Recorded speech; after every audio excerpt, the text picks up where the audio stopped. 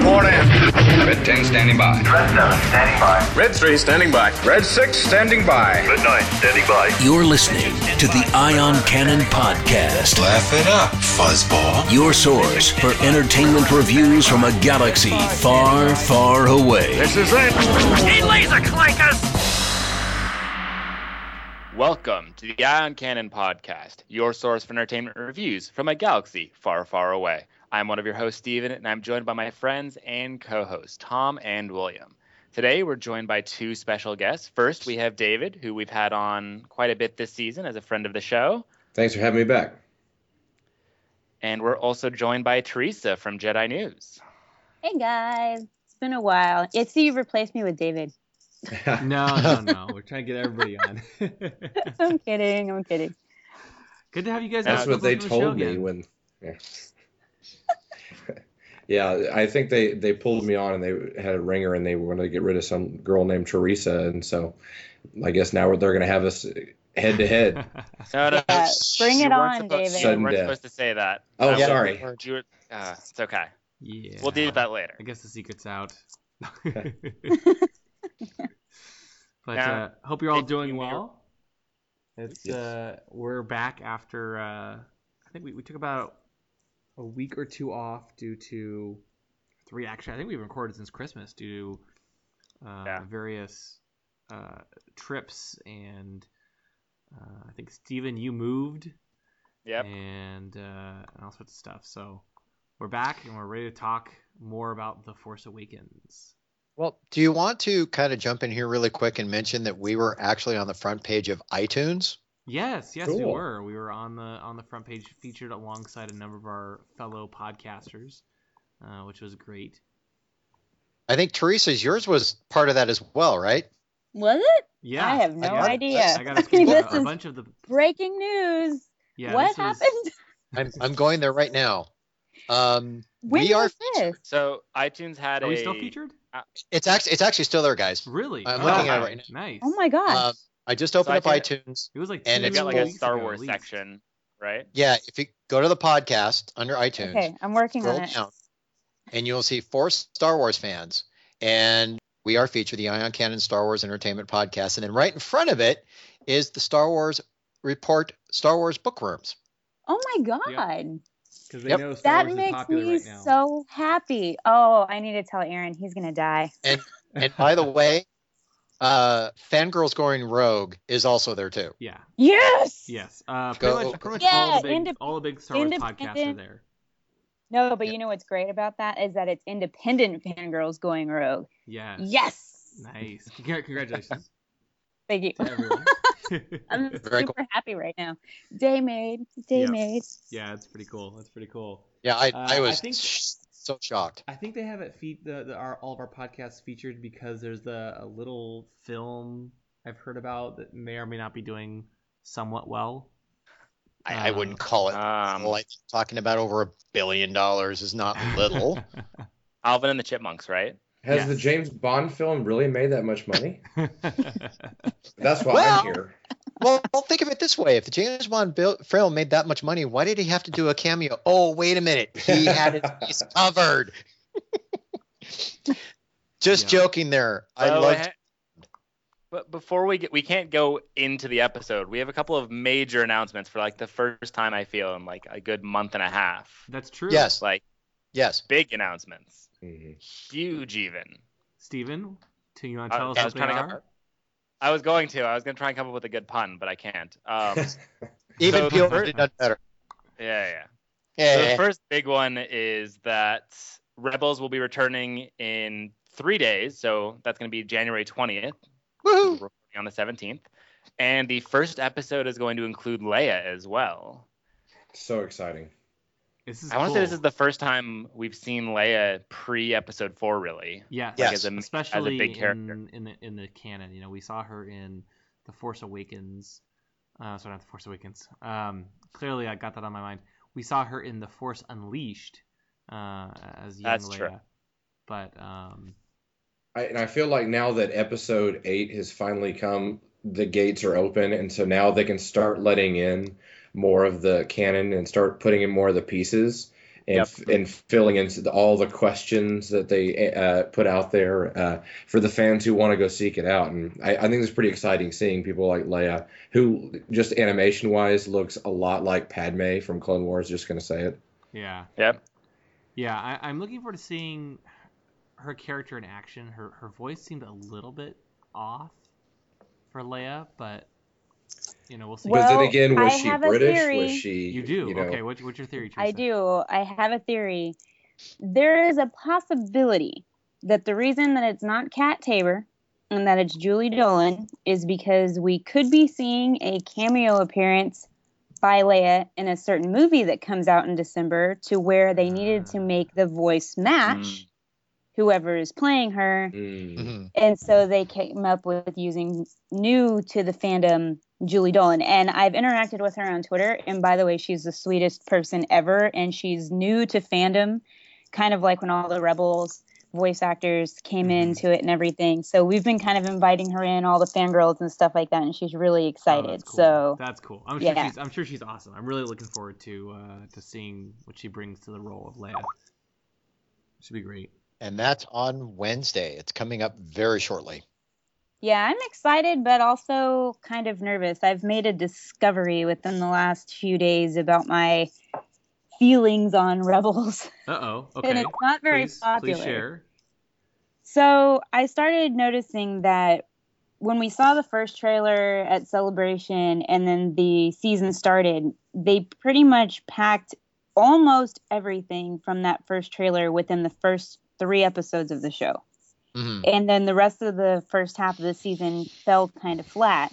Mm-hmm. And so I'm afraid that this trailer is going to be the majority of the last 2 or 3 episodes of the season, and the other thing that's bothering me about Rebels is in the Clone Wars, they spread out a story over 3 or 4 episodes in an arc. And so we dove into the concepts that they were developing, and we got a lot of story and a lot of detail.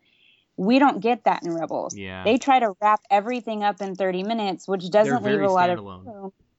Mm-hmm. Right. Yep. It doesn't leave a lot of room to explore all these amazing concepts that they're bringing up. And it doesn't, I guess for me, for somebody who's older and, not a kid who needs that 30-minute story, and I'm thinking about this stuff in depth, it leaves me feeling kind of bummed out almost after every episode. Because I'm like, well, wait, there's so much more you could do with that. Do you think it's because of the kind of the Disney effect again, so that a lot of these episodes get played on Disney and XD and whatnot over and over again at various times, and you can't, if you're just a kid watching it at some random time, you're not really getting an arc of watching it once a week. So you're just seeing it when it's on. You might see them out of order or whatnot. I mean, maybe that's part of it, I do. I think it's the Disney effect, and I think it's, and I hate to say that because I really think Disney's been great for Star Wars, but I think that it's definitely because it's on Disney television and because they want it to be accessible for a younger audience to watch, one and done, that we, as the kind of fans that we are, aren't getting as much detail as we would like. And it bums me out because they're bringing up so many awesome concepts that just aren't getting explored, and it makes me sad. Yeah. You know what? I would say just give them time. Give them time and it'll work itself out. I am with you though, Teresa. I think we complained during the first half of the season about how standalone it was, and I think they definitely run that risk of having all the exciting elements in one, early or up front or late in the game, and then the rest of the season it's all quick standalone episodes where this is the Hera episode, and this is the Sabine episode, and this is the Zeb episode, and they don't really dig in and have this nice story arc going throughout. So, but I'm very curious to see where they'll take it. You actually brought up the trailer, which is the other big piece of news for this week. Lucasfilm released a big trailer for the last half of the season, and oh boy, is it exciting! It's got to be one of the biggest trailers I think I've ever seen. It was one of the And greatest William, trailers. I want the record to reflect I actually watched a trailer before you did. yes. It may only happen once, Hey. but it happened this time. You beat me to it. That is true. Okay, so how many times have you watched it? I think I've seen it about 7 times so far. So I only watched about 3 times. I just got home last night. I was in Orlando. I was actually at the same convention center as Star Wars Celebration was in the past, which is a very strange experience. Like, where are all the stormtroopers? Where's the 501st? Where's all the fans? But now I was there for a work conference, and so Steven messages me and it's like, have you seen the trailer? No, I've been working, and it was great. I loved the trailer. It was so awesome. Well, I think it has a lot of epic things, and when I watched it, I thought, I was just talking about how it's a Disney TV show. Sometimes you got to think about that, but the trailer was like a movie. It was pretty epic. The pacing of the trailer, and it kind of made me think: are the episodes going to be like that? Because it's kind of selling it short, like. It's like in a world, Well, I mean, that's but just it's the not Kevin really. Yost effect, right? He is fantastic at cutting trailers, and I watched it. Sorry, I watched it twice and told myself that I wasn't going to watch it anymore because I refused to let myself get excited to just be let down. So I've put my expectations very low so that when they do stuff that normally would have bummed me out, it'll make me really excited. Well, the one thing that caught me on this one is in one shot you don't see 2 Inquisitors, you see a hint of a 3rd Inquisitor. Maka's guides. Do you think? And many other things too. Do you think that could be Barriss Offee and not the 7th sister, but in fact a different Inquisitor? It's not going to be Barriss. And if it is Barriss, there's going to be some very angry people. Why? I don't know. It would only make sense. Because there are some people that are very big fans of Barriss, and they don't want that to be her fate. I'm just saying, it's a fan thing. It has nothing to do with whether or not it would make sense in the story. It's just purely based off of favorites. Turn to the dark side. Yes. Okay, I'm a fan of Barriss Offee too. I think at one point I had a hard drive named after Barriss. And honestly, right now, honestly, now I'm being serious here. Right now, my hard drives are named after clones. Okay, except for one. But I at one point had another hard drive, and I will tell you, somebody did see a computer I have at work that is named after a clone. So I am a big fan of Barriss Offee. I would think it would be a logical step for her to be turned into an Inquisitor. I don't know. I'm just glad that my boyfriend's back, so whatever. Well, Y'all just not know who that is, really? No, I Nobody? know. Okay. Of course. Checking. Okay, but there I are was gonna say the other big thing in the trailer. Oh yeah, there's many things. I mean, there's many things, but that's true. A certain hooded old master. Yeah. Oh, I'm so looking a little bit gaunt after that encounter with Palpatine. What was it, like 20 years ago? A little bit ragged. He's amazing. He will forever have my heart. and a lightsaber we just saw, but this version is green. There's that one. Yeah. Yeah, we get basically Kylo Ren's a green version of Kylo Ren's lightsaber. You get Darth Maul and more Inquisitors and Ezra turning to the dark side. Yes, what? yes. Yeah. Ezra turning to the dark side. There's like a holocron. We get Anakin, Darth Vader, and Ahsoka will go up against each other. I love the return of Matt Lanter actually voicing Anakin. And the thing that gets me is Darth Vader on his TIE fighter coming down, and then you hear that thing of like, Ahsoka, why did you leave? Yep. You hear that and it's Darth Vader behind her, but you're hearing Anakin. Amazing. It definitely felt like, okay, guys, now that 7's out of the way, now we can bring the hype a little bit more. Yep. Let's bring it back. Yep. So I'm very excited. I can't wait. The season starts in 3 days, and from the looks of it, there's not going to be many breaks, at least initially. So, how many episodes are we getting this season? Sorry? How many episodes are we getting this season? I want to say Said. they haven't said, but I want to say it's like 22, 24, something like that. That sounds right to me. And how many did we have in the first half? 13. Sorry. The first half of this season. We are at. There was 9 episodes plus the movie. That's what I thought. It wasn't very much. That means there's going to be a lot more coming up. That's what I thought. If the movie was 3 episodes, that puts us at 12. And so we probably have another 10 to 12 episodes more. Works with me. Yeah.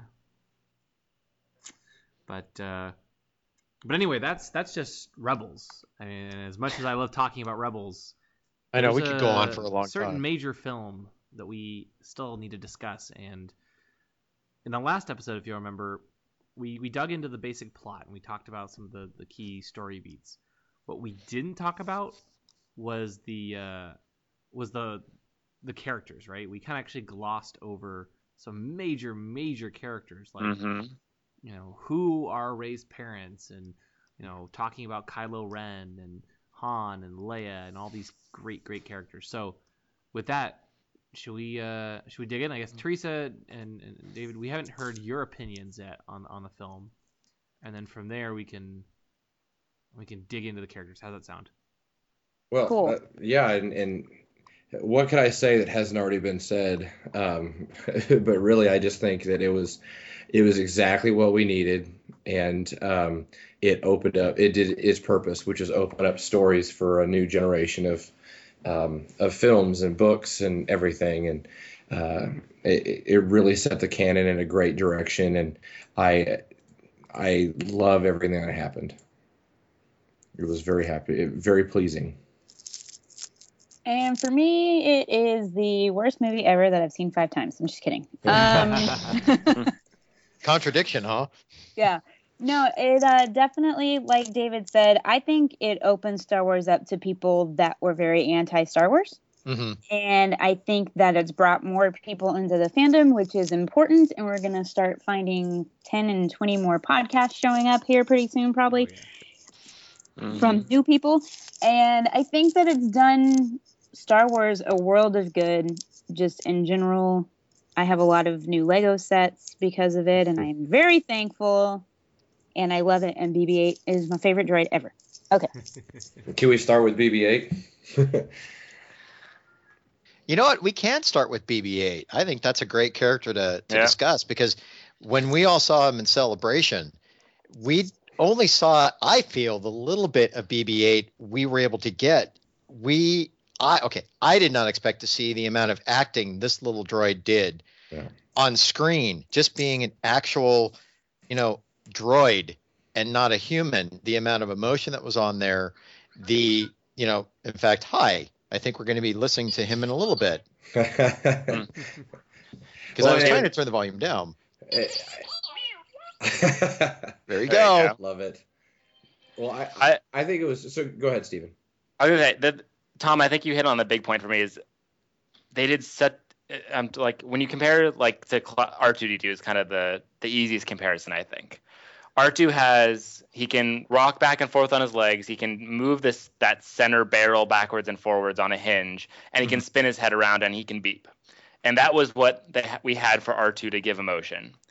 In BB-8, just the ability that the head can move around on top of the body leads to so many fantastic moments. Like it was a level of physical humor that I think Star Wars had been missing for a long time, and it just made the character. And this coming from a droid, that's the thing. Right, and a machine.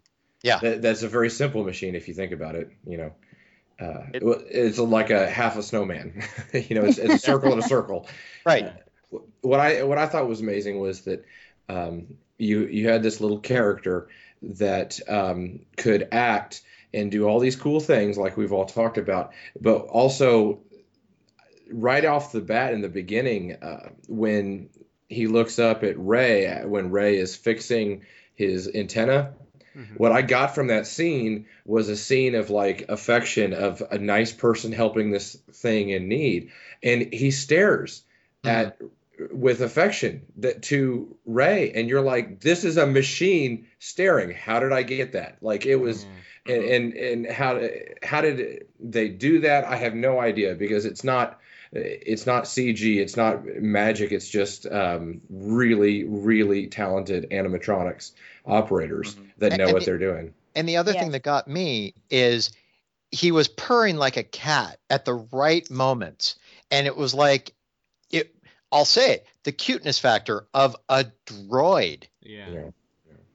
you took it. I was gonna say, because nobody ever mentions the purr, but he purrs when he's. Oh, I picked it in a heartbeat. When he's happy or when he's excited. And I think one of my favorite moments, everybody always points out the blowtorch moment, like his thumbs up moment, which is great. And that whole scene is amazing, in the way he looks between Ray and Finn, and how he like rolls back like away from him when Finn's like, not in the Resistance, and he's like, whoa, buddy, I don't think I want to talk to you anymore. But when he's trying to get R2 to wake up, and he's like nudging him and doing all that kind of stuff, you get very much like kitten puppy droid out of him. And I don't know if it's intentional, because he is physically smaller, but at Celebration we got this vibe that BB-8 and R2 might be kind of like Chopper and R2 a little bit, because they were sort of going back and forth, but that wasn't it at all. And that was a pleasant surprise. Well, and Teresa, when you're saying about the animals, I never realized this about Star Wars, but Star Wars has always been, the droids have been a lot of the comic relief, or just help carry the story forward. They've been so important. But until this movie, I didn't realize why everybody loves R2 is because you love dogs. You love your companion. And BB-8 was so much so that my wife and I joke, because my dog, I have a little Jack Russell, is exactly like BB-8, like her little motions. And so when BB-8 went up and poked R2 and did all that, my dog does that and then will twist her head in the same way. And so that's why you can love this character, because just like you'd love a dog that was in there, like, hey, Lassie, and I think I didn't realize that about R2 from way back when, but I think it's the companion factor. And it's one of those things that makes the opening of the film so much, I'd say, more impactful, because when you first watch the movie, Poe sends BB-8 away into the desert, but it's once you have that emotional connection to BB-8, you're like, this is Poe sending his dog, like run away, like leave, get out of here, that heartbreaking moment in a film, and it makes even just the opening so much better, I think. Yeah, well, I think somebody has something to say about that. Now, who all has a Sphero BB-8? Because I have one. I do. Not yet. Yeah, I'm also in the not yet crew. Well, also I have a small quadcopter, and I have the Millennium Falcon drone, and both of those are targets for my dog. She would go nuts. So I'm like, great. If I get something on the ground, it's not going to last very long. I was gonna say, David. So I got our dog's a BB-8 stuffed animal toy. So a ball, and then it's another like ball stitched on top. I don't know if the head is still attached. Wow. This was just last week. So nice. You're in the yard, and then all of a sudden you see half a BB-8 sticking out. Yeah. Yeah, it's a little sad. Yeah, we play with my cats with mine. Yeah, mine goes to work. Mine has a lot of fun there, although it gets stuck in the kitchen every once in a while behind this big black table. I got to go fish him out. He's actually safer there than here at the house. Better carpet at work. Here at the house, he doesn't work that well, but he works so much better at work. So he's home for the weekend, but he'll go back to work on Tuesday. Hey, someone mentioned the beginning of the film. Very, very, very small character I wanted to ask about is Lor San Tekka. Yes. Max von Sydow's character, yeah. Yeah, and so when I first saw that, I was thinking that's going to be sorry, it's late. Character from Rebels, the older guy. Kanan? Kanan, thank you. Yeah, so I thought it was Kanan, you know what I mean? And they were going to make that nod there, but who is this guy? Loras Santeca, according to the Visual Dictionary and a bunch of other sources, is he basically helped. He worked with Luke to go track down a bunch of old Jedi artifacts for many years, and he's a devout member of the Church of the Force, which is this new concept. Well, I don't know if it's new actually. This is bringing us back to earlier. In the Rebels trailer, we see what looks like some sort of sanctuary of Jedi warriors. They have lots of lightsabers and so on. And my tinfoil hat theory at the moment is that this is the Church of the Force, or some form. Well, it's new to us in Star Wars fandom. Right. At this point. I'd have to agree with that. I was ready to pick up the DK book, but to me, it's a little too thin for the amount of information that was in there. I would have rather had the thing a lot thicker, because I think there's just so much information that could be thrown in that book. So I think they did a really good job with it. Pablo, I think, did a fantastic job. Steven, have you had a chance to read it yet? I don't know if I have. Okay. You would know if you have. I don't think I have. Sorry. Okay. It's a great the one book. I gave you. Okay. No. Yeah. Sorry. So you gave me that book as you were packing everything. Yeah. So literally upstairs right now, I have a room that has every single Star Wars book I've ever owned. Mm-hmm. So it will be a little bit before I unpack all of that. Yeah. For the moment, my Kindle is where all my Star Wars reading is happening. But anyway. Well, I love it. I think it did a really good job with explaining a lot of things, actually. And I've been using it as reference material on almost every podcast that I'm on. It's actually sitting right next to me, because if we're talking about The Force Awakens, I want to have it because I know there's going to be something in there that will help me kind of talk through this thing. And so even though it's not that big, it's actually done really well. And plug moment. We're going to be talking to Pablo in a few weeks on Star Wars Bookworms about writing this particular book and about the story group and stuff. So I'm excited to dive into it with him. Well, I'm glad you like it, because I just clicked one-click order on Amazon. So okay, then I guess I'm going to pick that up, because I have a gift card for Barnes and Noble, and I could probably pick it up from that. So yeah, cool. But yeah, so Loras Santeca, he's an explorer and a traveler. And as I said, he helped Luke, recover some secret Jedi artifacts in the lore that the Empire had tried to erase. Well, there's another story thread there.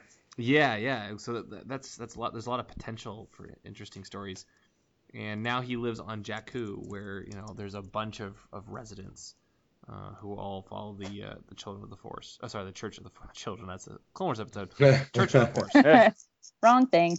And somehow he held on to this map. So, I mean, my personal theory is that Luke Skywalker gave him the map to where he was going to be. He split it up and said, hey, R2, you're going to carry half, and Loras Santeca, you're going to have the other half. And if the galaxy ever needs me, you guys know how to find me.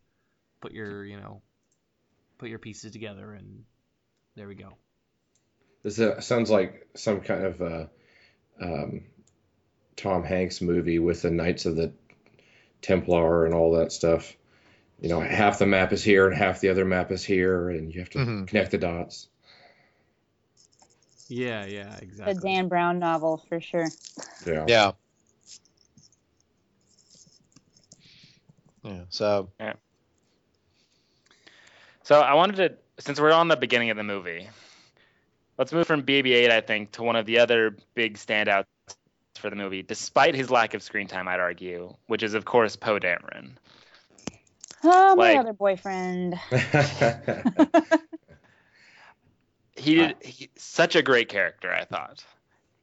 And I'm still disappointed he disappeared for the middle third of the movie. I think he had to, right? There was no use for him in that part of the movie.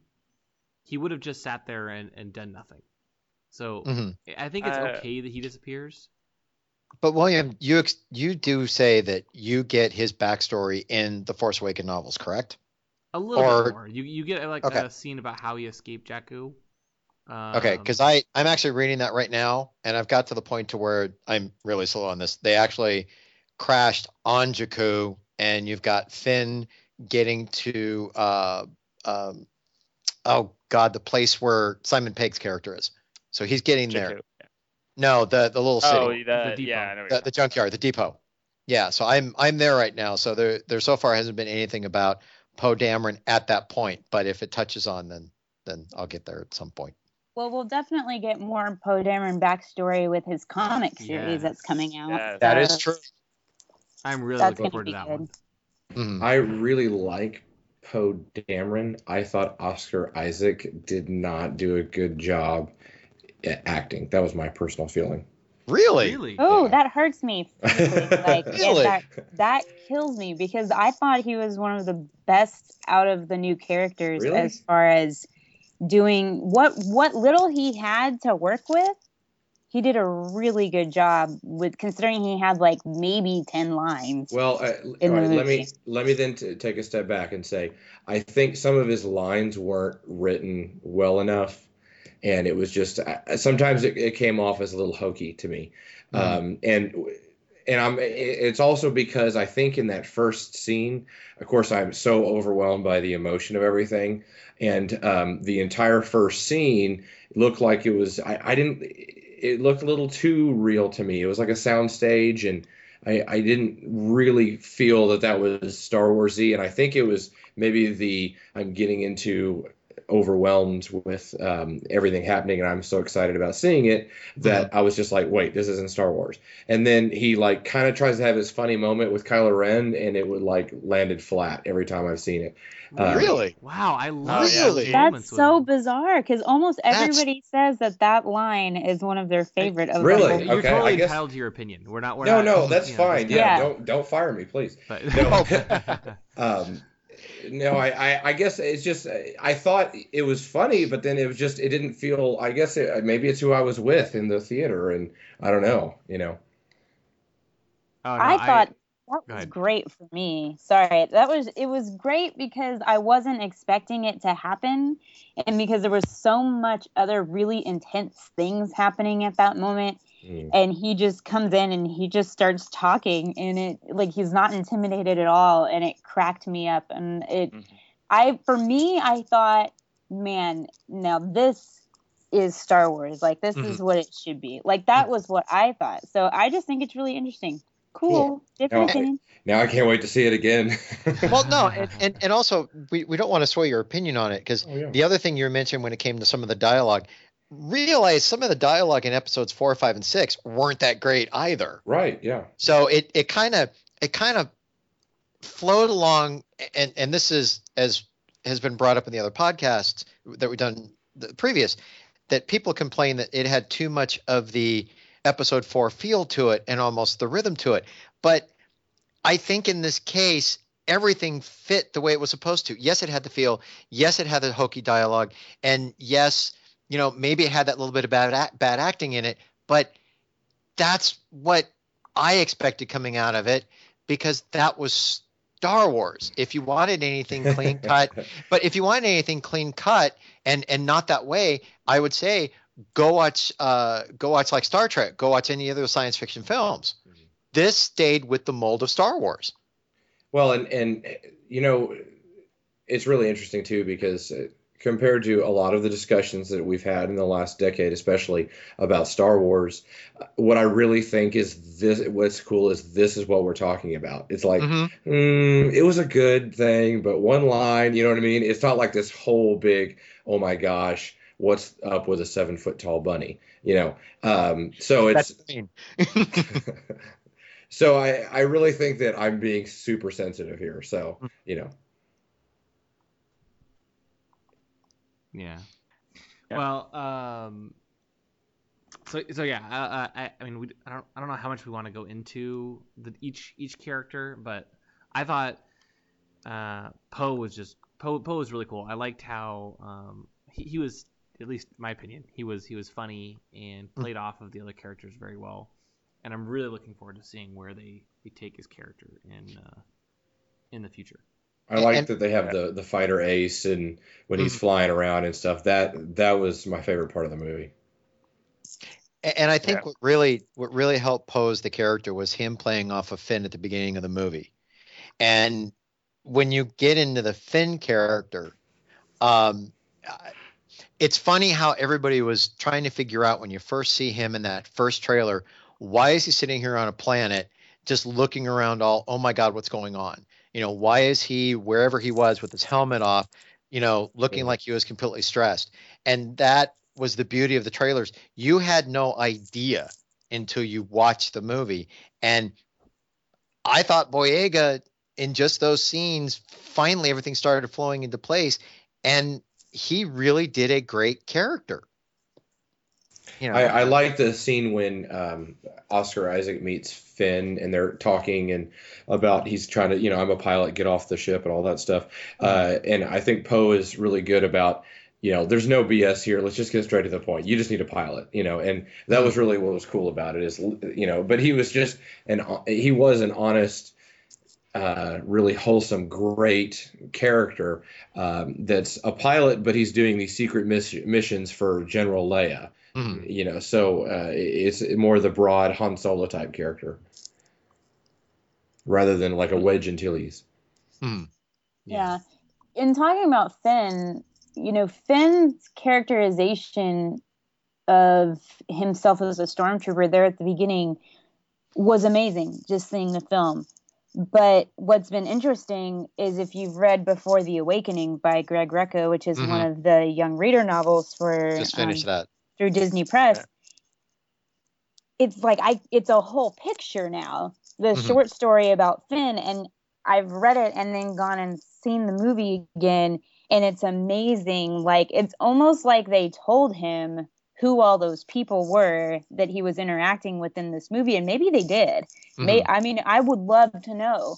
Did you know that those characters have certain distinctions and that they were actually Finn's friends and things like that? Because the way he acted it was perfect, knowing what I know from the book. And I love how everything is meshing together, and Star Wars didn't used to do this. And this is the reason I love the story group, is because these books are tying into this film in ways that we've never had before, and it's making me really excited. Yeah, the whole franchise is going after it. Yeah. So with Finn, I like how the whole movie they captured him as the kind of ignorant, dumb, wussy stormtrooper, like the whole time. Like he doesn't really know what's going on. He's like, no, I'd rather just not fight this. And I thought they kept that the whole time. That was pretty cool. It's really interesting watching the film because I just started reading. Now I'm blanking on the name. Before the Awakening. So I'm still on Finn's part. I haven't finished it yet, but I'm assuming close because I don't think it's that long.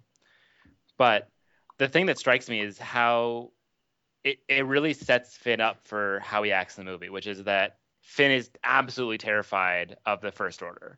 He cannot imagine a world where the First Order is not the supreme leader of everything that ever was. And it makes it like the way he runs away throughout the movie, I think just makes so much more sense. Not that it didn't make sense in the movie on its own, but it's like that fear comes across in just about every scene. And when they're sitting at the table.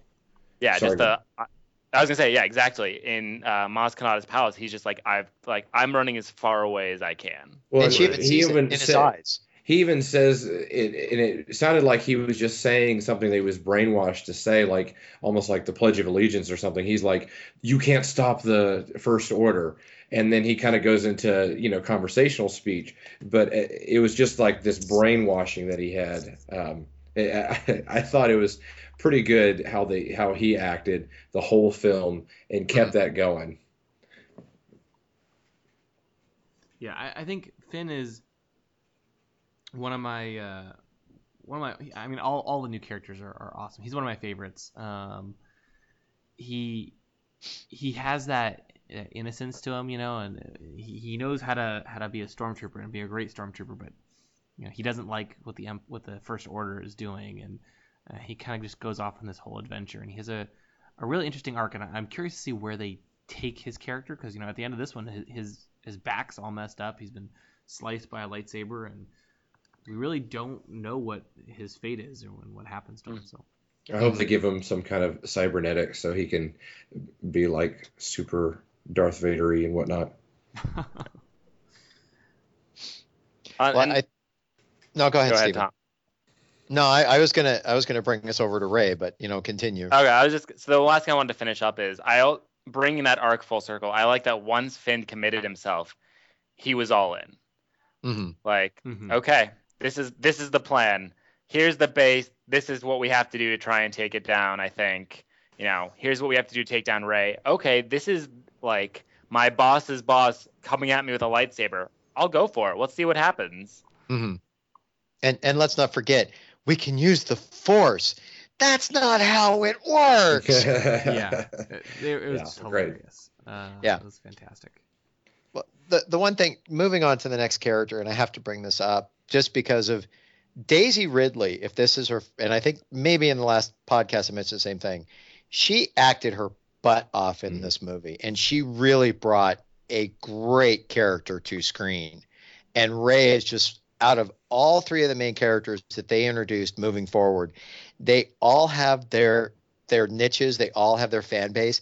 For me, it's Rey hands down as the lead in this movie, and not just because of the character, but it's because of how Daisy Ridley portrayed that character.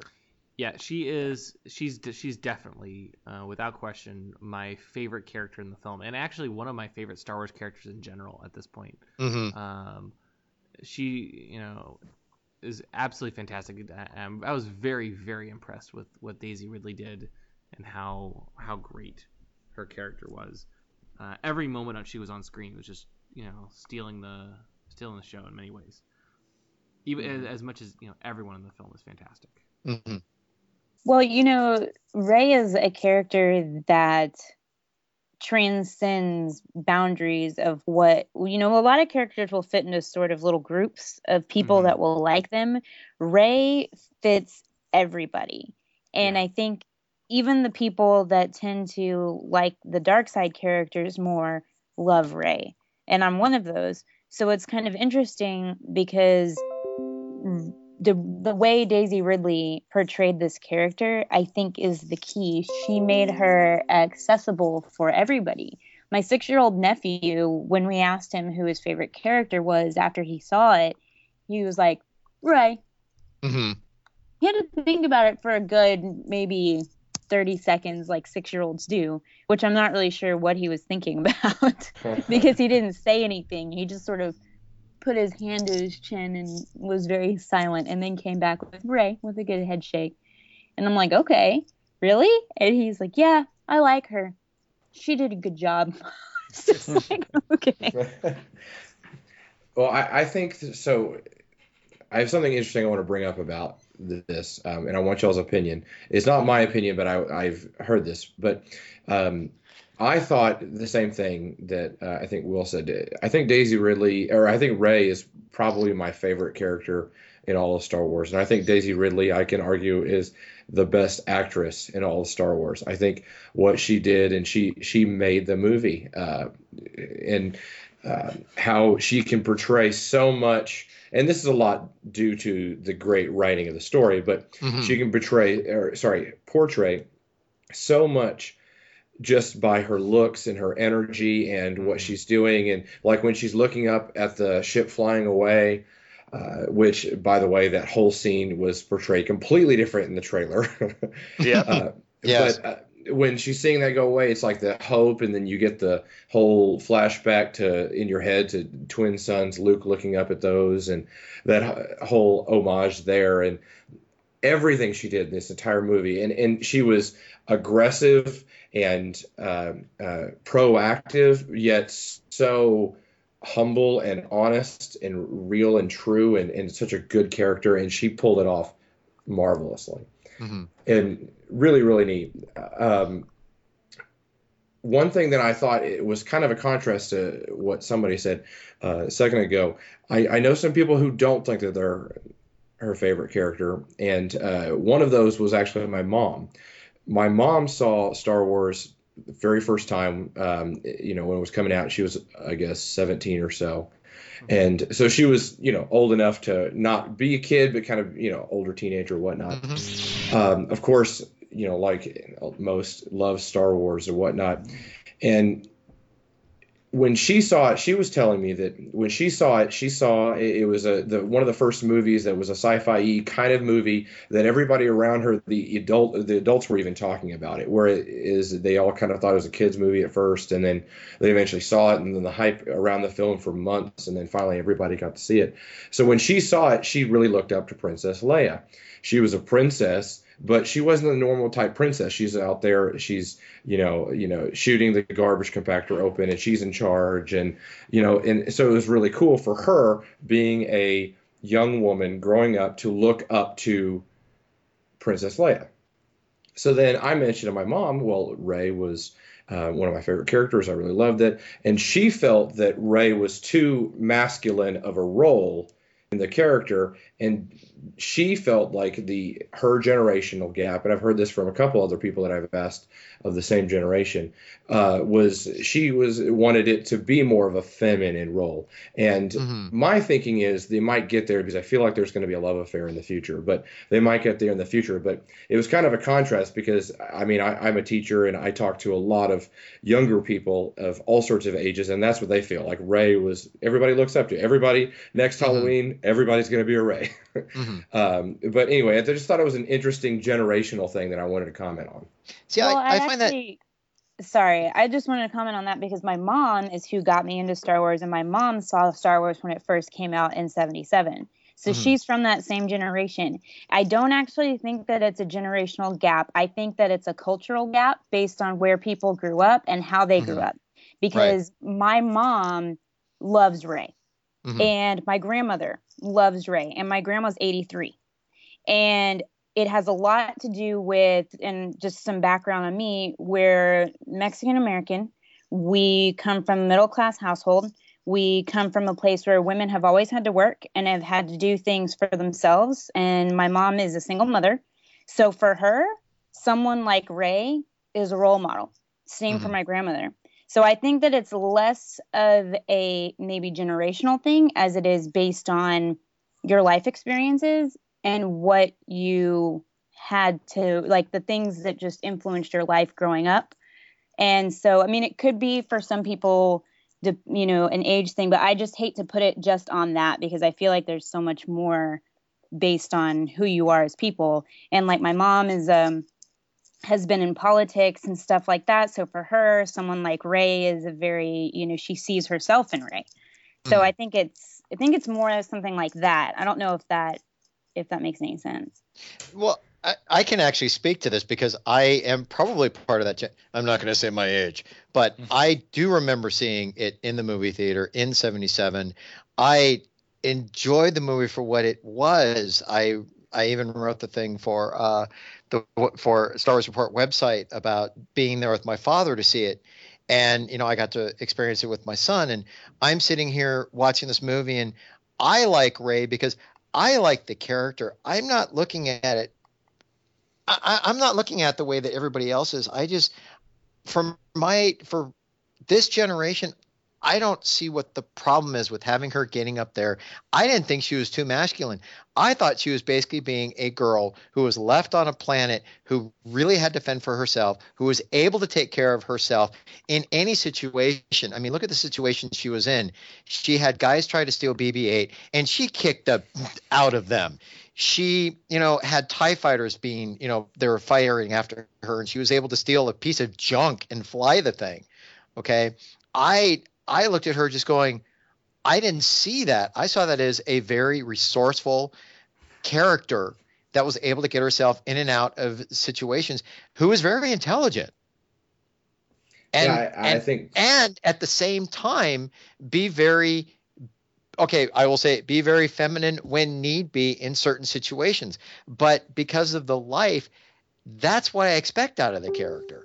I expected her to be that way. It didn't bother me if she was too masculine or too feminine.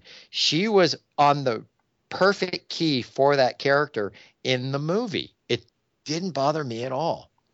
Yeah, and Tom and I absolutely agree with you. It didn't bother me either. And when and my mom, loved the film and loved everything about it too. But so I don't mean to like go out and say my mom is a bad person or anything for the. And please don't take it the wrong way. Sure. I'm just because so I'm also talking at it from my generational standpoint because, like I said, I'm not saying my age, but I did see it at that time frame, and I just, I do look at the things and I try not to read into it when I go see a movie. It gets out to where you discuss it, you say your opinions, and you say, great, we can agree, and then just walk away. Mm-hmm. And I just go and see the movie because I enjoyed the movie. I never was aware that there was that kind of discussion out there about the character being the way it was until it was just brought up, and I'm like, I'm surprised. Well, that's how I felt too. When I see the character, I just see the character. I don't really think about all those other things that come up. But also, I thought, when I heard this opinion, just from my mom or from some other people too who shared that same opinion, I was just thinking the same thing. That I think she is exactly the character who she was, stranded for 20 years on a planet, or however old she was. So yeah. Yeah, and I don't know. I find it fascinating. Can we get into her paternity? Oh yeah, the big discussion, right? The big question: who are Rey's parents?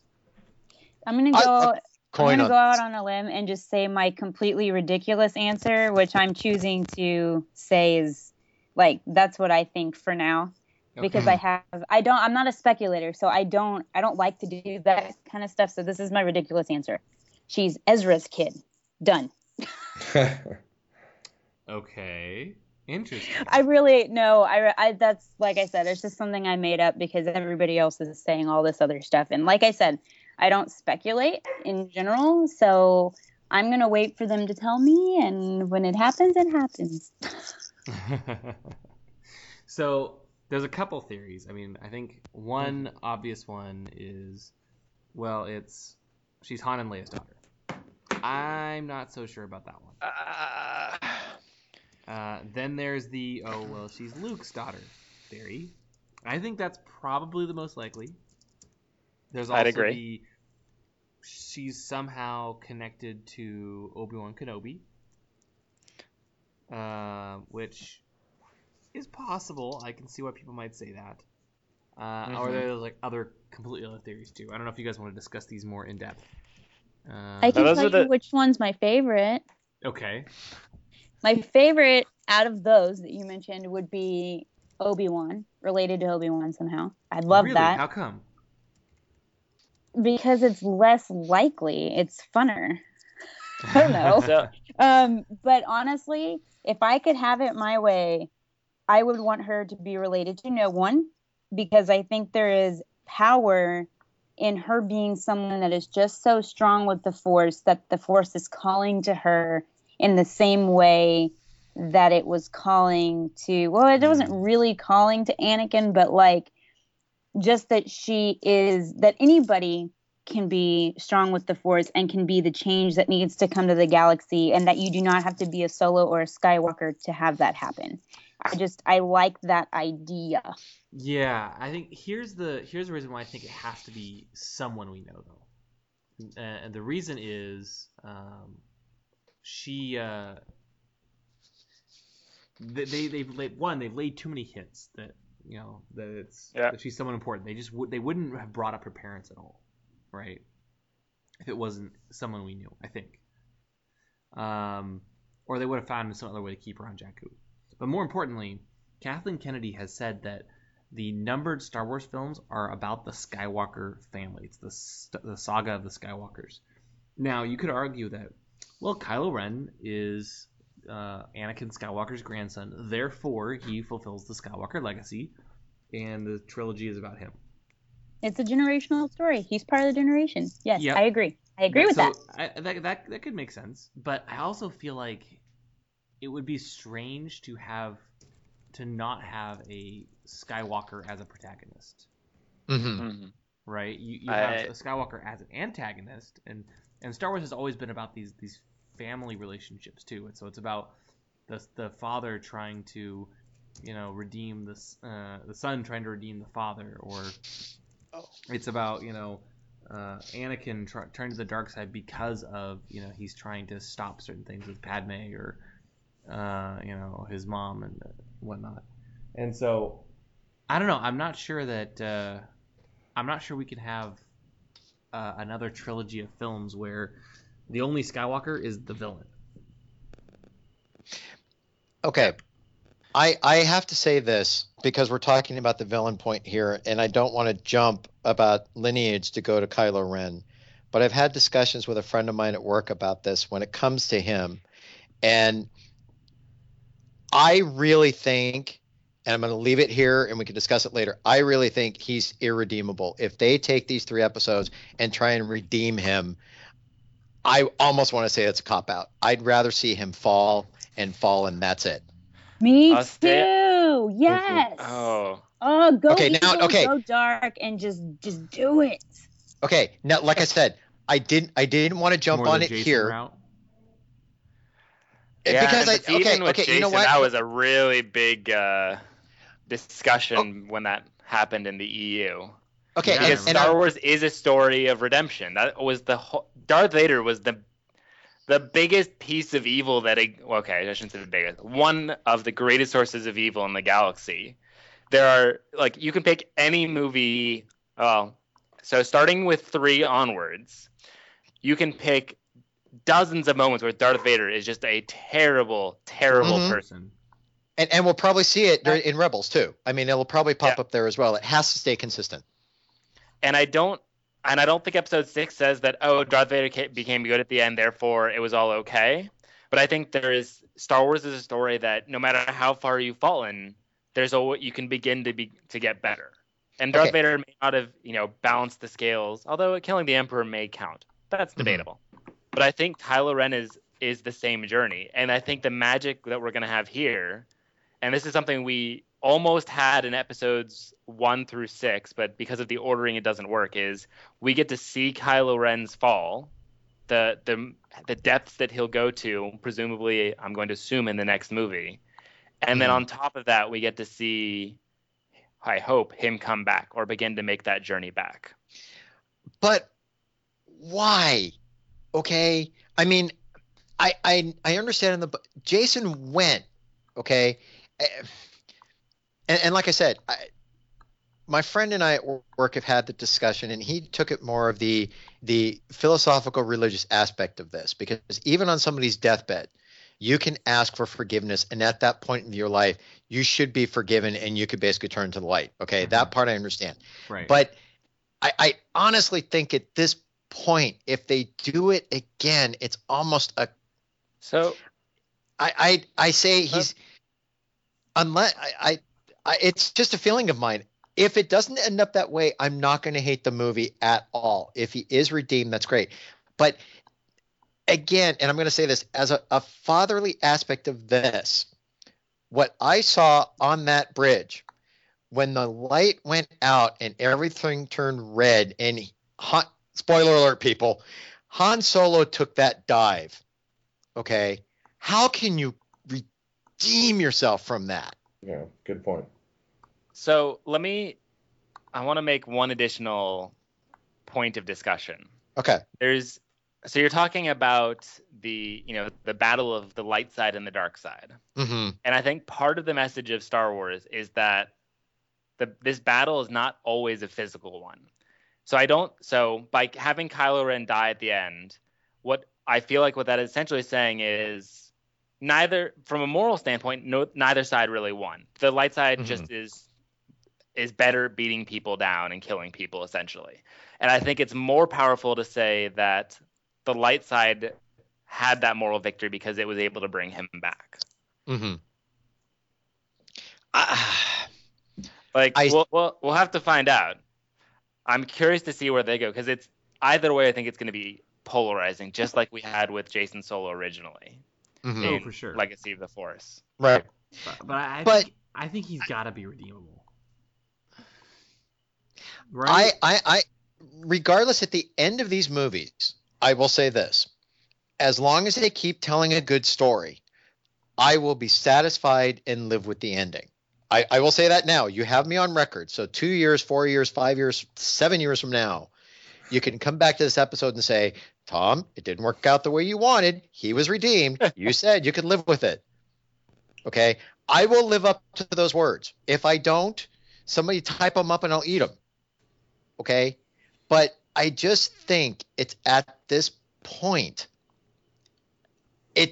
you can't turn away from something like that. You really can't. Is he really any worse than Darth Vader, though?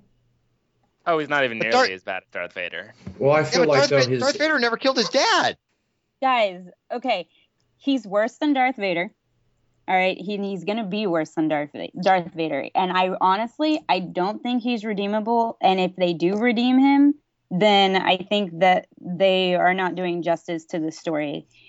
You don't have to redeem every dark side character in Star Wars. You just don't have to. You don't I'm have not saying to. they have to redeem him. I'm saying, but is he potentially redeemable? Everybody's potentially redeemable. Everybody in life is potentially redeemable, but that doesn't mean that they should do it.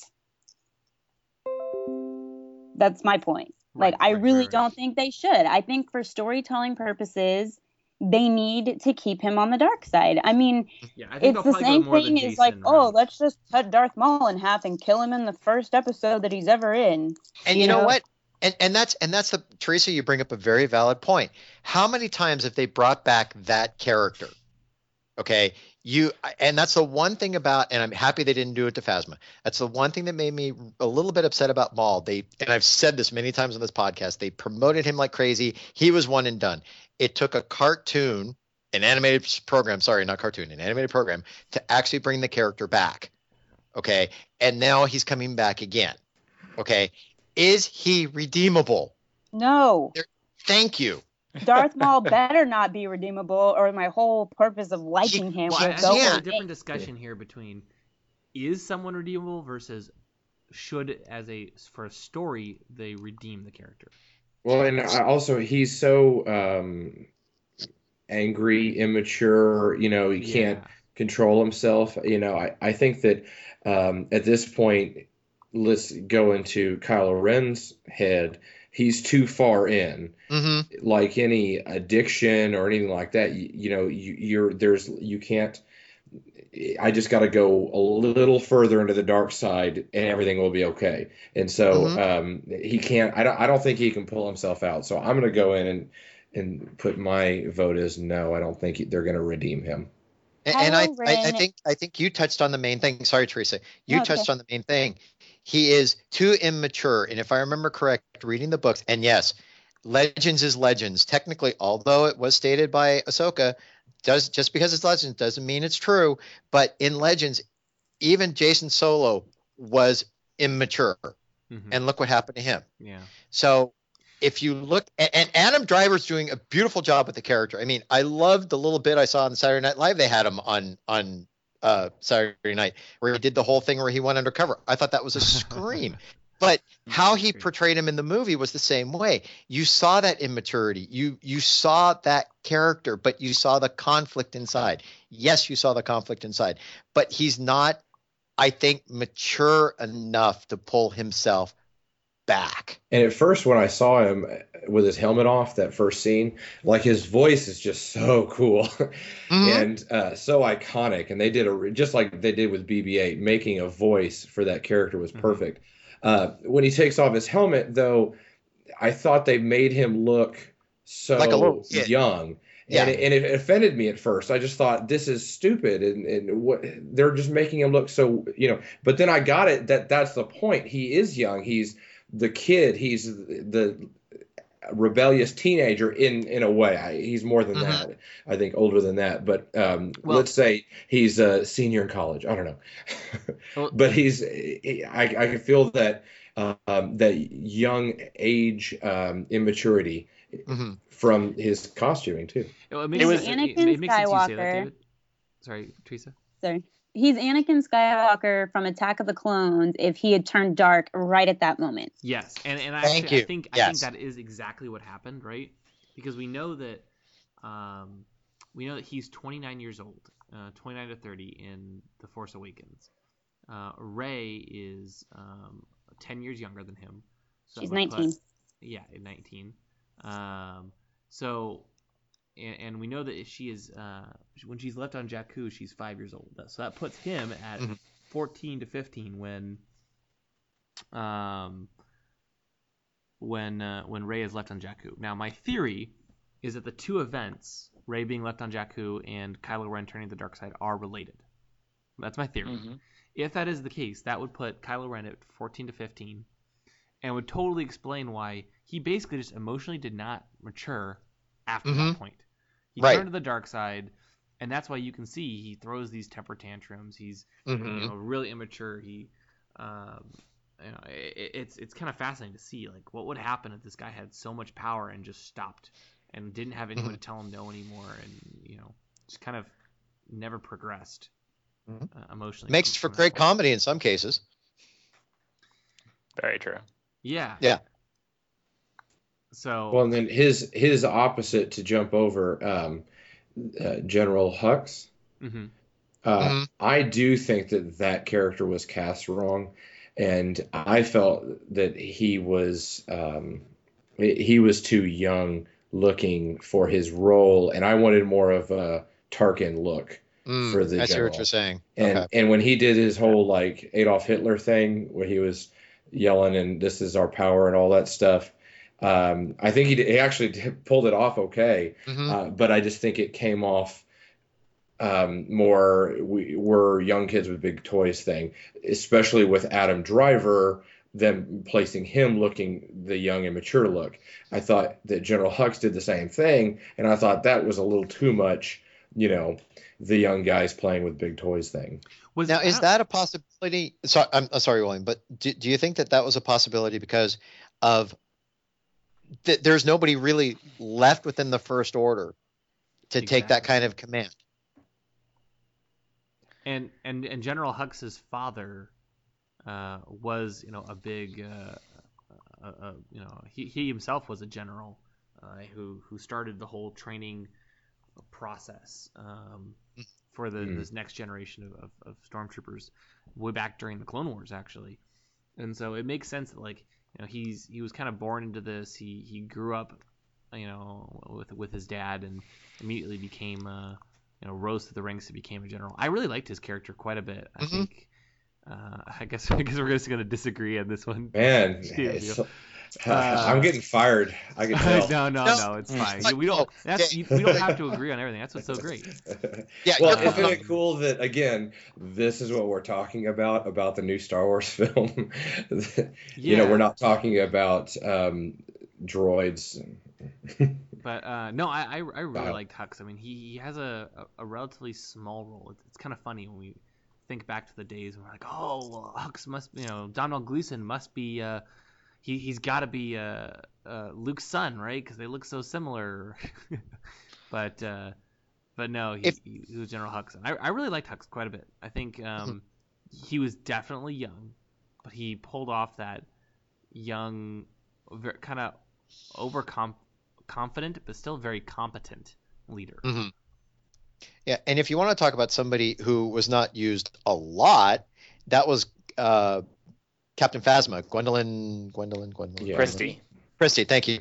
And I have to say one thing. Thank you, people, for making a big promotion about her, really putting her up there, and making sure she survives to the second episode. I just hope they do something with the character because Phasma was everywhere in promotional material. Yeah, I got a cup with her on it. No, I really think they will. I think coming into episode 8, she is coming back, but I really hope they use her. Well, I think there's a couple reasons, right? Her character came about fairly late in the game, and was she was supposed to be a dude. Yeah, and also was kind of the result of a lot of fan feedback, and so I suspect they just didn't really even have time to work her into a bigger role. Plus, there's so much going on in the film. There's so much going on in the film. Like, spending time, as great of a character as she is, spending time on her would have been a complete mistake.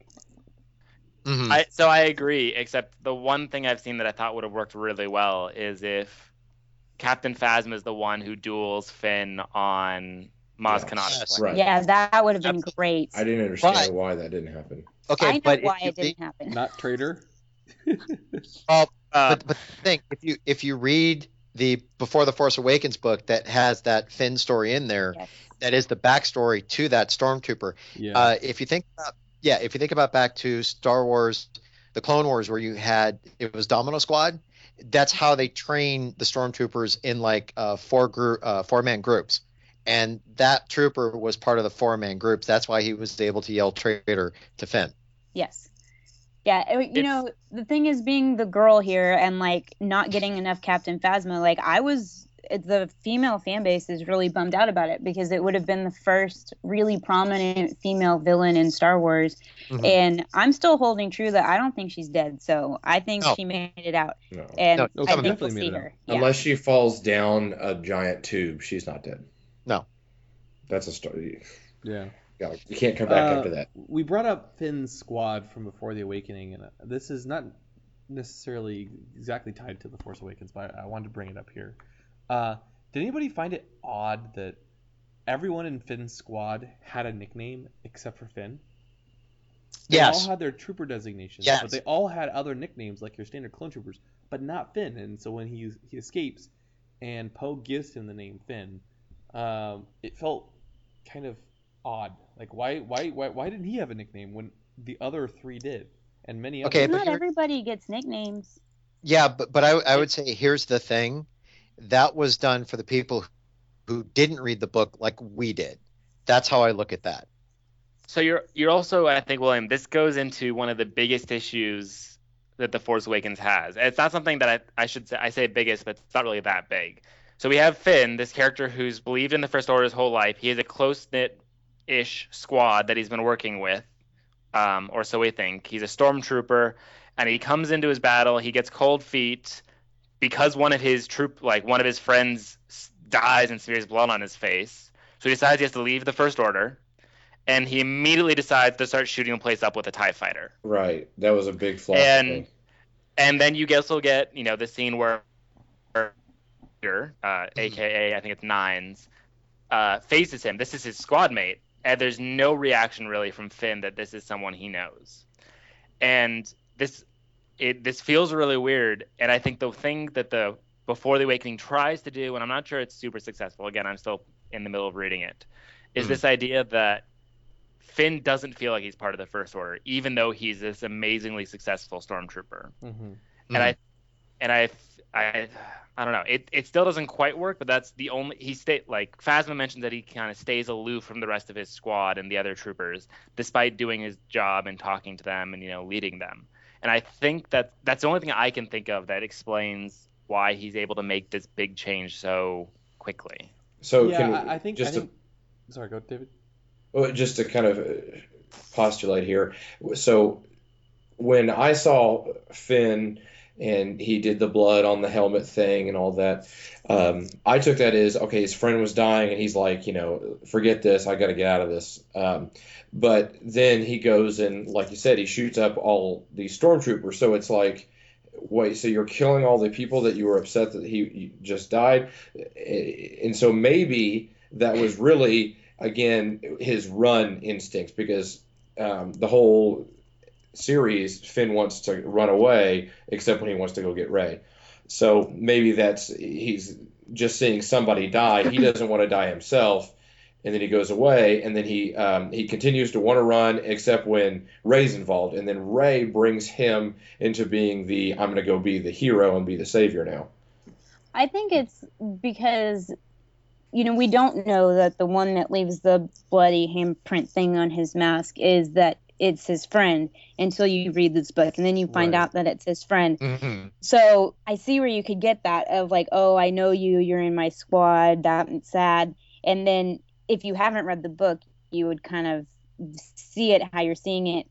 But for me, it's more of that's his close friend from his one little training squad So he's upset about that. And then he takes a look around and says, what am I doing? And knows that he has to get out. Right. He doesn't know every single stormtrooper. He just knows a small group of them. So when it's time to get out, it's time to get out. And you just got to do whatever you got to do. Survival instinct kicks in, and it's like, whatever, man, all bets are off. I got to go. I think he hoped, I mean, if I was him, I think what happened is he hoped like he could escape without having to actually fight, right? He thought they could just sneak out. But because they got caught in that, they were tied down. The tie was tied down with that rope, and then the stormtroopers all started to fire on them. He had to shoot back, or at this point die, right? Sure. And then later, and his story. Go ahead. And then later on, with the trooper that the fans have nicknamed Traitor, TR8R. I honestly believe, or I suspect that was never intended to be the guy Finn knew from his squad. I don't know. Awakening, because how else would they recognize Finn without his helmet? Right. That's good point. They probably have posted photos of him all over now. That's actually quite possible. I'll accept that. Yeah. Star Wars is never. Star Wars and story-wise was on the cover before the Awakening, right? Or that style of trooper where he had that stun baton. Yep. But he was just this guy this trooper that people were like, oh, this is great, and they're like, oh, let's tie him in and make it even more of a personal fight. I don't think it was ever intended to be a very personal fight, which is why I think, going back to Steven's original point, that Phasma was not in that place. It wasn't intended to be this big scene. It was a tiny little throwaway moment that the fans have picked up on and thought was this huge, hilarious thing instead of this this throwaway moment. That's my I don't think that Star Wars has ever been very friendly on mourning stormtrooper deaths, just in general, and it's always been kind of just grossed over. And so, or glossed over, excuse me. And so I think that's probably really what it is, sometimes we, as fans, delve too much into this. I felt like it was kind of off-putting at the time. I'm like, whoa, dude, like, what if that was your buddy, when he's getting out of the hangar? But, it's just move the story along, and, Stormtrooper dies, nobody cares. Yeah. I think now we have to care because they made Finn a stormtrooper. So I think they made it more personal without meaning to make it more personal. Yeah, that's why it was offensive, I think, at first when I'm watching it. Like, not offensive, but I mean, like, whoa, hold on, dude. Kind of like off-putting. Off-putting, thank you. You're welcome. I love that scene with the traitor stormtrooper just because he just... I don't even know how to describe it, really. Just with the weapon he had, he was all like, come and get this, like very wrestling, like WWE wrestling. And I was just like, ah! And the weapon was able to stop a lightsaber. So I really hope one of these days they explain that, because the only other thing that's able to stop a lightsaber is the metal that was meant. This is again now a legend, the Mandalorian metal. Right. No, there's two metals actually. So there's Cortosis ore, which is the expanded universe. I don't call it a metal. I think it's a mineral in the expanded universe. Sorry, I could get into this far deeper than I should, but I won't sidetrack too much. Just take the two. The other one is called, I think it's phylum. It's a PH and a Y. And that is what Grievous's Magna Guards are using. And I believe that is canon, because the guards do show up in episode 3, don't they? I recall. Oh, yeah. Yeah, they're in there. Yeah. Oh, they're definite canon. Yeah, so that's where so the metal has showed up before. Before the Awakening also calls attention to this. When Finn's in the armory training, he mentions the various weapons they train with, and his instructors mentioned that even some of these weapons are able to block a lightsaber. Yes, and that is true. Finn's like, that doesn't make sense. Why would we need to block a lightsaber? All the Jedi are dead. So the First Order tells us. Not necessarily. But yeah. Anyway, that's my very brief explanation. I think there are a number of weapons that are kind of like the Z6 Riot Baton that can stop a lightsaber. So it's not too surprising. And it actually makes sense that the First Order would develop something, because they know they're trying to go after Jedi now. So right, absolutely. They would do something like that. Absolutely. Well, I thought one of the biggest moments that I think should have been different was the last couple scenes with Chewbacca. I felt that I really wanted Chewbacca to hug Leia when they got back. I felt like that kind of needed to happen to make me feel like the group is changing. And then also I kind of wanted Chewbacca. I know he got angry and all that, but I wanted to see a stormtrooper over his head and then maybe an arm ripped off. I don't know, throw him over the banister. I think what you're getting at, you wanted to see him, and I agree with this. You wanted to see him a little bit more in mourning, right? Because here Absolutely. he was supposed to have it's a life debt to Han Solo, and here it is. Does he though? Is that canon? I don't know. Oh yeah. I always thought it was a life debt.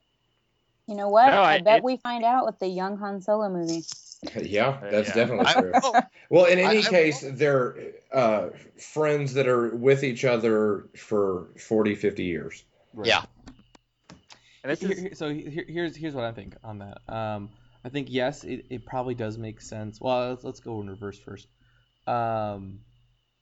Seeing Chewie get more frustrated, I think, would have been nice, but we kind of got some of that when he shoots Kylo Ren. Sure. I think they just probably didn't have time to showcase enough of that. That's my theory at least. And we know he actually wasn't with Han for a while, for many years actually, while Han and Leia were happily married. He actually went back to Kashyyyk and kind of lived his own life for a while, and then came back and joined up with Han later. Did he celebrate Life Day? I'm sure he did many times. I'm sorry. But I'm sorry. In any case, I felt like I did want to see more mourning. I know we saw that. We did get that scene. I just wanted, because there was the trio in, Luke's not there, obviously, but the trio of Han, Leia, and Chewie, and needed to see that. And then also, I think that nods to my theory of, or not my theory, the theory that I think that Han and Leia know who Rey's father is. And they made a couple mentions to it, like, oh yeah, Han mentioned the girl or whatever, so there was a side conversation. Maybe Maz and Han talked about it, whatnot. So I think they know, but they were not going to be like, hey, by the way, I know we just met, we're running away from these people, but I got to tell you who your dad is. Like, they're waiting for the right time. And maybe they didn't even feel like it was their right, yeah, their right to be able to tell Rey. Well, right? So I kind of think that was a nod to that when Leia goes and hugs Rey, because she knows who she is, but right. And Rey is also, very, she didn't even know Han for very long, but she's already crushed about his death. And so I think Chewie actually knows who Rey is, and he wanted to give Leia that private moment with Rey first. And so I think that's what's going on here. And that actually ties back to our whole discussion about Rey, which we never finished. But Steven? Yeah, no, sorry. I'm sorry. I took a fun tangent. Go ahead, Steven. I want to touch on something there. I noticed this on my second viewing especially. So we were talking earlier about who Rey's parents are. I'm pretty convinced it's not Han and Leia, since I didn't wait at the time, because I think we would have had more reaction. And Leia, who's Han, I know our son turns to the dark side and just blew up, the entire New Republic government, but go get him back. You're his father. Bring him home. I cannot believe that with that sort of sentiment, they would be willing to leave Rey on a desert planet in the middle of the nowhere. Especially not mention anything once she's recovered. Right. Yeah. Now, that being said, the other piece I found, I do feel like they recognized her, possibly because Luke's son. But however it is, there are so many scenes where I felt like, Han and Leia reunite, and Han's like, I saw our son, and then it cuts. And I can feel it on the tip of my tongue, and then the next scene and the next line is, oh, and by the way, I saw Rey too. Right. Yes. Right. There happened multiple times in the movie where I'm like, okay, I know you want to say it, just go ahead and say it. And absolutely convinced that will come into play later. Well, Now- and the big Han and Chewie definitely know something. Oh, Yeah. definitely knows. And there's so many moments when Han has these little expressions on his face, like he knows something's up. Like there's the moment where he offers Rey a job, right? And he goes like, Yep. huh. He has that like kind of like puts his tongue in the corner of his mouth type of thing and goes, huh. with she so says- many she says things her in this name. film that there's so much packed into it that they had that scene makes you feel like that has to be important somehow. Exactly. He wouldn't have these little moments, or like Maz Kanata asking Han, "Who's the girl?" Right? Yeah. There's Yeah. so many little things that tell me she is related to Han, and Han knows who she is. He just doesn't feel like it's his, like Right. that it's his right to tell her. So, and that's Most likely also because the he's probably her uncle. I think that's what's going on. Right. well, And that's and why there's he so finds her, many. he's This like, is I want to the give you a job still. I want to keep you close, but I can't tell you. the water cooler moment that everybody's when they see it, and then they're like, hey, have you seen it yet? Because they don't want any spoilers away. And then they're like, okay, the next question is, who do you think Rey's parents are? Yep. And so, watching the films, I was definitely convinced Luke was her dad. And then my sister-in-law sent Teresa, actually, not the Teresa on this podcast right now, sent me a link to a Huffington Post article where they really hashed out the theory of her being Obi-Wan's daughter. And it is a really good article. I don't know if it's the first time the theory was put out. I'm sure it wasn't, but it's by Ben Ostrower. I'm sorry if I'm pronouncing his name incorrect. And it really, by the end of the article, reading it, I was really into it and thinking, yeah, that would be cool. I would dig that because I think it's the J.J. Abrams effect. He's got to misdirect because there's so many obvious points, but then really it could be something else, and that makes it more interesting in the next film. And I think that's great filmmaking, and that's what I would want. So. Now, not to throw another monkey wrench into this theory, but I happen to be playing the Disney Infinity game, and I do know that somewhere within the Battle of Jakku, you get to a point to where Rey actually meets Kylo. Oh, I know where you're going. this was a video. That's been debunked. It's not true. That's not real. Oh, thank you. Okay. That's two lines of Okay, dialogue thank you. that were spliced together in a weird way. Oh, based on the I way haven't the gotten person that was far playing yet. the game. He says something else completely because I play it too. He says Yeah. something else He says completely, curses. and He yeah, says- it's curses. Okay, thank or you. Something like like that. curses, and then he says, I think he says "join me," and then Uh-huh. there's another dialogue that says curses, and those both get played one after the other. So he actually says "join Uh-huh. me curses" instead of "join me cousin." So Okay. yeah, Yeah. not, Okay. not legit. Like I said, I haven't gotten that far yet, but I like the word debunking. I've heard that somewhere before. But I will get to that point at some point. But yeah, okay. So I guess that theory's been blown out of the water. Thank you. Yeah. But Yeah. so I think we brought up the Obi-Wan theory. I think that's a possibility. I mean, she does have a British accent, which is I think the strongest connection. Well, there. and I the only thing, if Um, it was any other director, I would say, no, this is just someone stretching. But with J.J. Abrams and this story that he set out, I just see it as such a him thing to do to kick off the story like that. And I know it's not him directing the And- next movie, but I'm just saying like that just feels like something he would do. And then the See- Clone Wars did lay the groundwork for some of this with Satine. Yes. Right. Yep. So it's not outside the realm of possibility that Other Obi-Wan than the age had a problem. granddaughter. Well, granddaughter, excuse me. Yeah, not Granddaughter. daughter. Be granddaughter, I think. Yeah. Well, and then you could there's combine the obviously theories and say, well, maybe huge story that we got to figure out. right, and you can even combine the theories and say, well, maybe Obi-Wan's daughter ends up marrying Luke, and so she's still a Skywalker, but she's also a Kenobi. Oh God. Wow. Oh, what a tangled web we weave. I was gonna say a family tree, more like a family circle. Yeah, You know, but thought of I this still being go a back to So- I still go back to the. I feel like she has to be a Skywalker.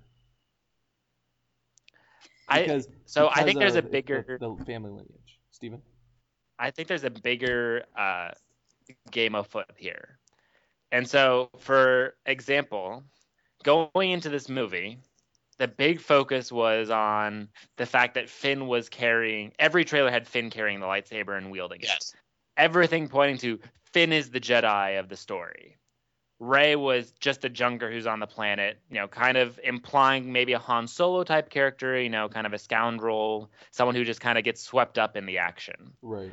I think Rey's parentage is almost, it almost doesn't matter. They'll reveal who it is. It'll probably be Luke's family, and it's going to be nowhere near. It's going to be the distraction for the big reveal for the next movie or the one after that when they decide. Like I feel the Darth Vader, I am your father level twist coming, and Rey's entire backstory is meant to just distract you from that. Interesting. Well, and that that's the same thought. Misdirecting. I like that. I like that, Stephen.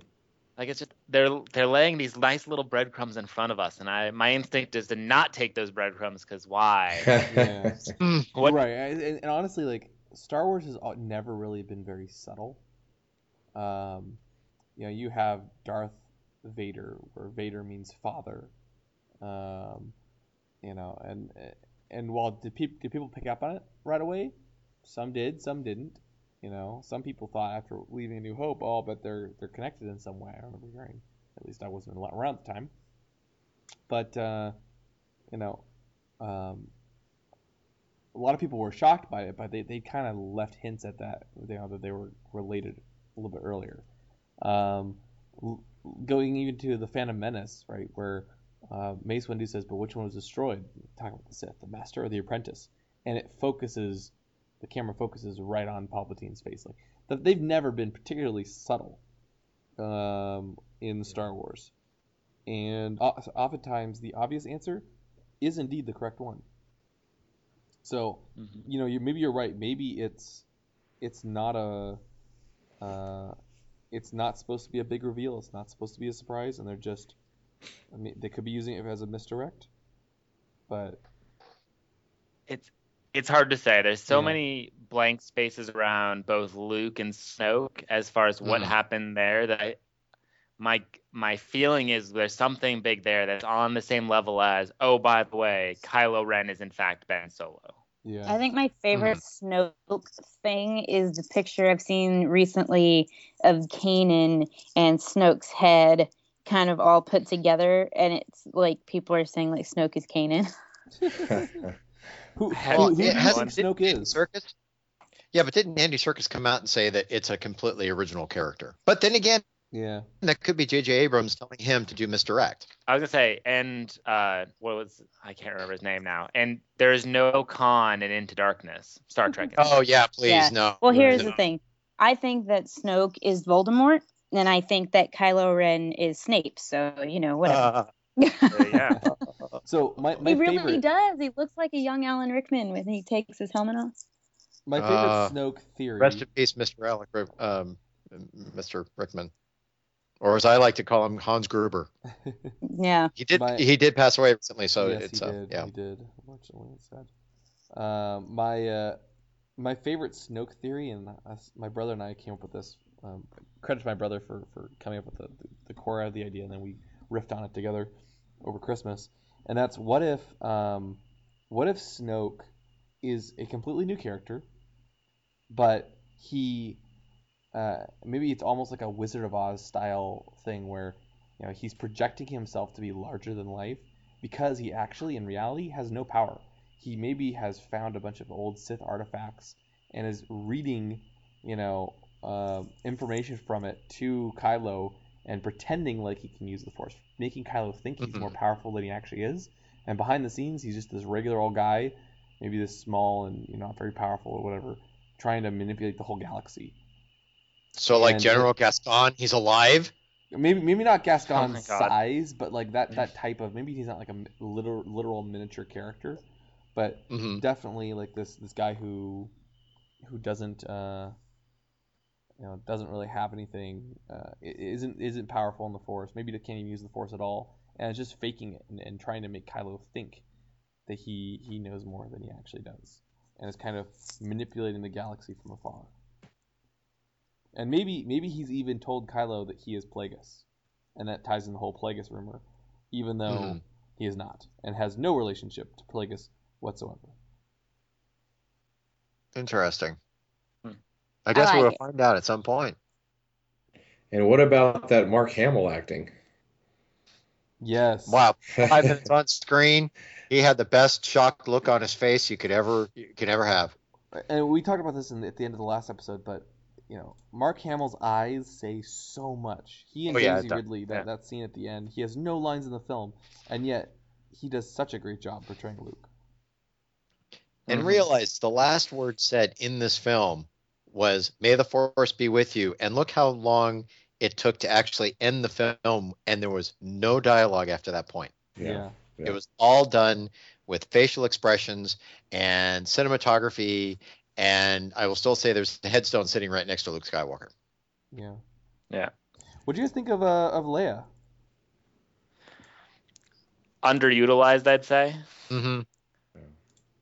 Yeah, I'd have to agree with that too. Well, and even with well, I must say I feel like J.J. Abrams was kind of saying, here, what's the next guy's name? Ryan Johnson. Here, Ryan Johnson, you take him. Yeah. Acting wise, you take him. I think Carrie Fisher looked great. She looked a lot better than she did when we saw her in person in Celebration. And I think acting wise, she was great. It's a hard deal to do what she did, because even she said this at Celebration that she said this before, she was kind of British, kind of not, and she was trying to figure out the character as she went, more or less. So how can you base a character 30 years later on that? And I think she really did a good job of just being that overall general figure. Mm-hmm. Yeah, I agree. Yeah. I'm actually surprised that they. I don't know. I was gonna say I was surprised that they kept her around, as like they killed off Han instead of killing off Leia or something. But I think she did a great job in the film. Right? She definitely looks different, but she still looks very, very, very good. Very much like Leia. They did a great job there. What about Han? I mean, this is Han's final movie, unfortunately. Well, final and played by Harrison Ford. Hey, I didn't see a body. No one confirmed the death. Just because there's a hole through his chest doesn't mean anything. So what you're saying is he's gonna. No, don't do this. No, I'm just kidding. I think he's dead. No, I do too. Oh yeah, he's as the saying goes, he's deader than a doornail. And I think this whole movie was the send off for Han Solo. He's riding off into the sunset, more or less. The whole thing wrapped around him. He had a ton of stuff in here, but it wasn't focused on him. It was still focused on the main characters, obviously. But it was, goodbye Han Solo. This is a great send off. Mm-hmm. Oh, totally agree. Yep.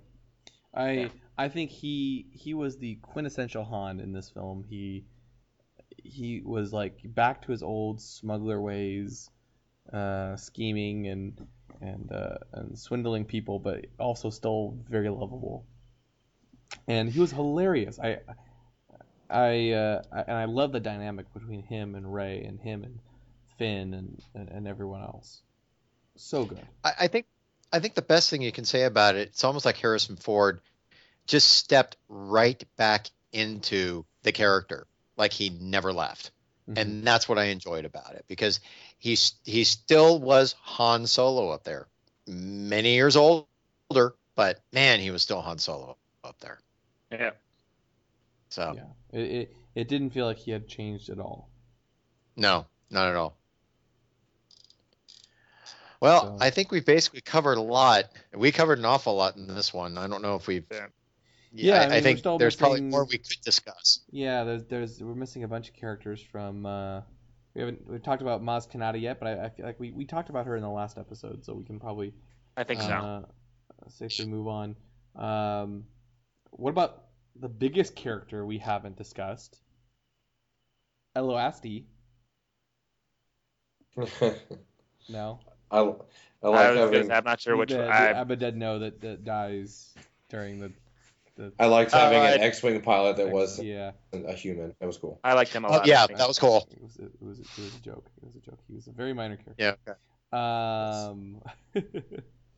I jumped right on top of that. Uh, What about the extra in the third scene that was farthest from the right? That was a cool.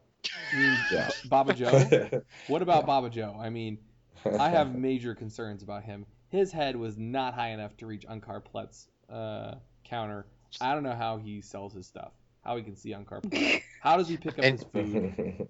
He's going to die of starvation out there on Jakku. Anyway. And you know something? We will be able to walk up to him at Celebration 2017, wherever it's going to be, and say, "Hey, you're the guy," and get some autographs from him.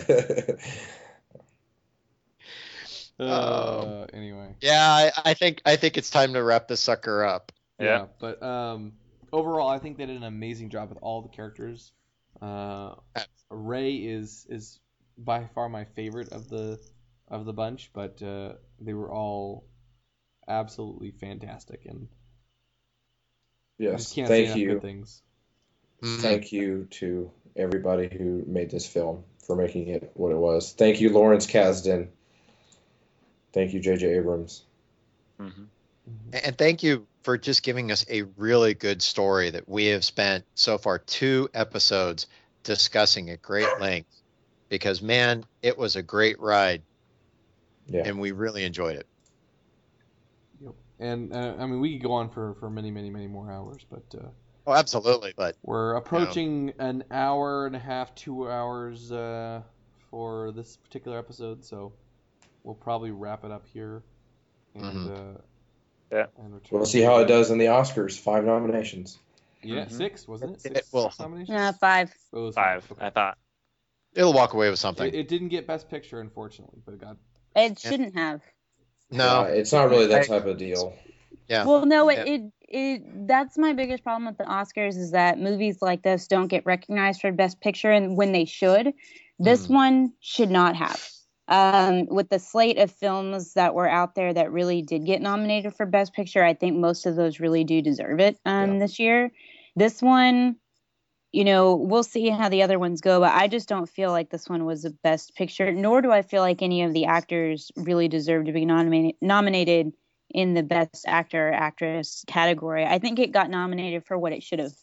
And if it wins, it will prove me wrong on how I feel about the people who vote for the Oscars, is that they don't give any props to geek pop culture films. Yeah, so they've always done that, unless it's Avatar. Right. God, please don't. Oh, God, help me. Anyway. Teresa, David, thank you guys for joining us. Do you want to plug where people can find you? They can find me at my house. Please not. Do you want to share? Please do not put your address on here. Address. No, la. I'll suggest don't come in without knocking. Please. Just at David Beal on Twitter. Thank you so much for having me, guys. You know what, Dave? Anytime. This has been great. Yeah, if anybody wants to find what I'm doing, just follow me on Twitter and Instagram. I'm at Ice Cold Penguin. There are 4 podcasts I host right now. Will be 5 at the end of January, but I can't talk about that yet. Secrets. But the one I probably want to plug right now is Star Wars Bookworms, because we have we have 3 amazing interviews coming up, as well as some big book reviews and stuff like that. So it's getting crazy in the book world. Yeah, there's a lot of books to make up for the legends that aren't there anymore. Got to get caught up with everything now. And we will be back this weekend with our review of A Princess on Lothal, featuring Woohoo! Rebels is Leia, back. which I'm really excited about. Mm-hmm. Very Perfect. excited. So until next time.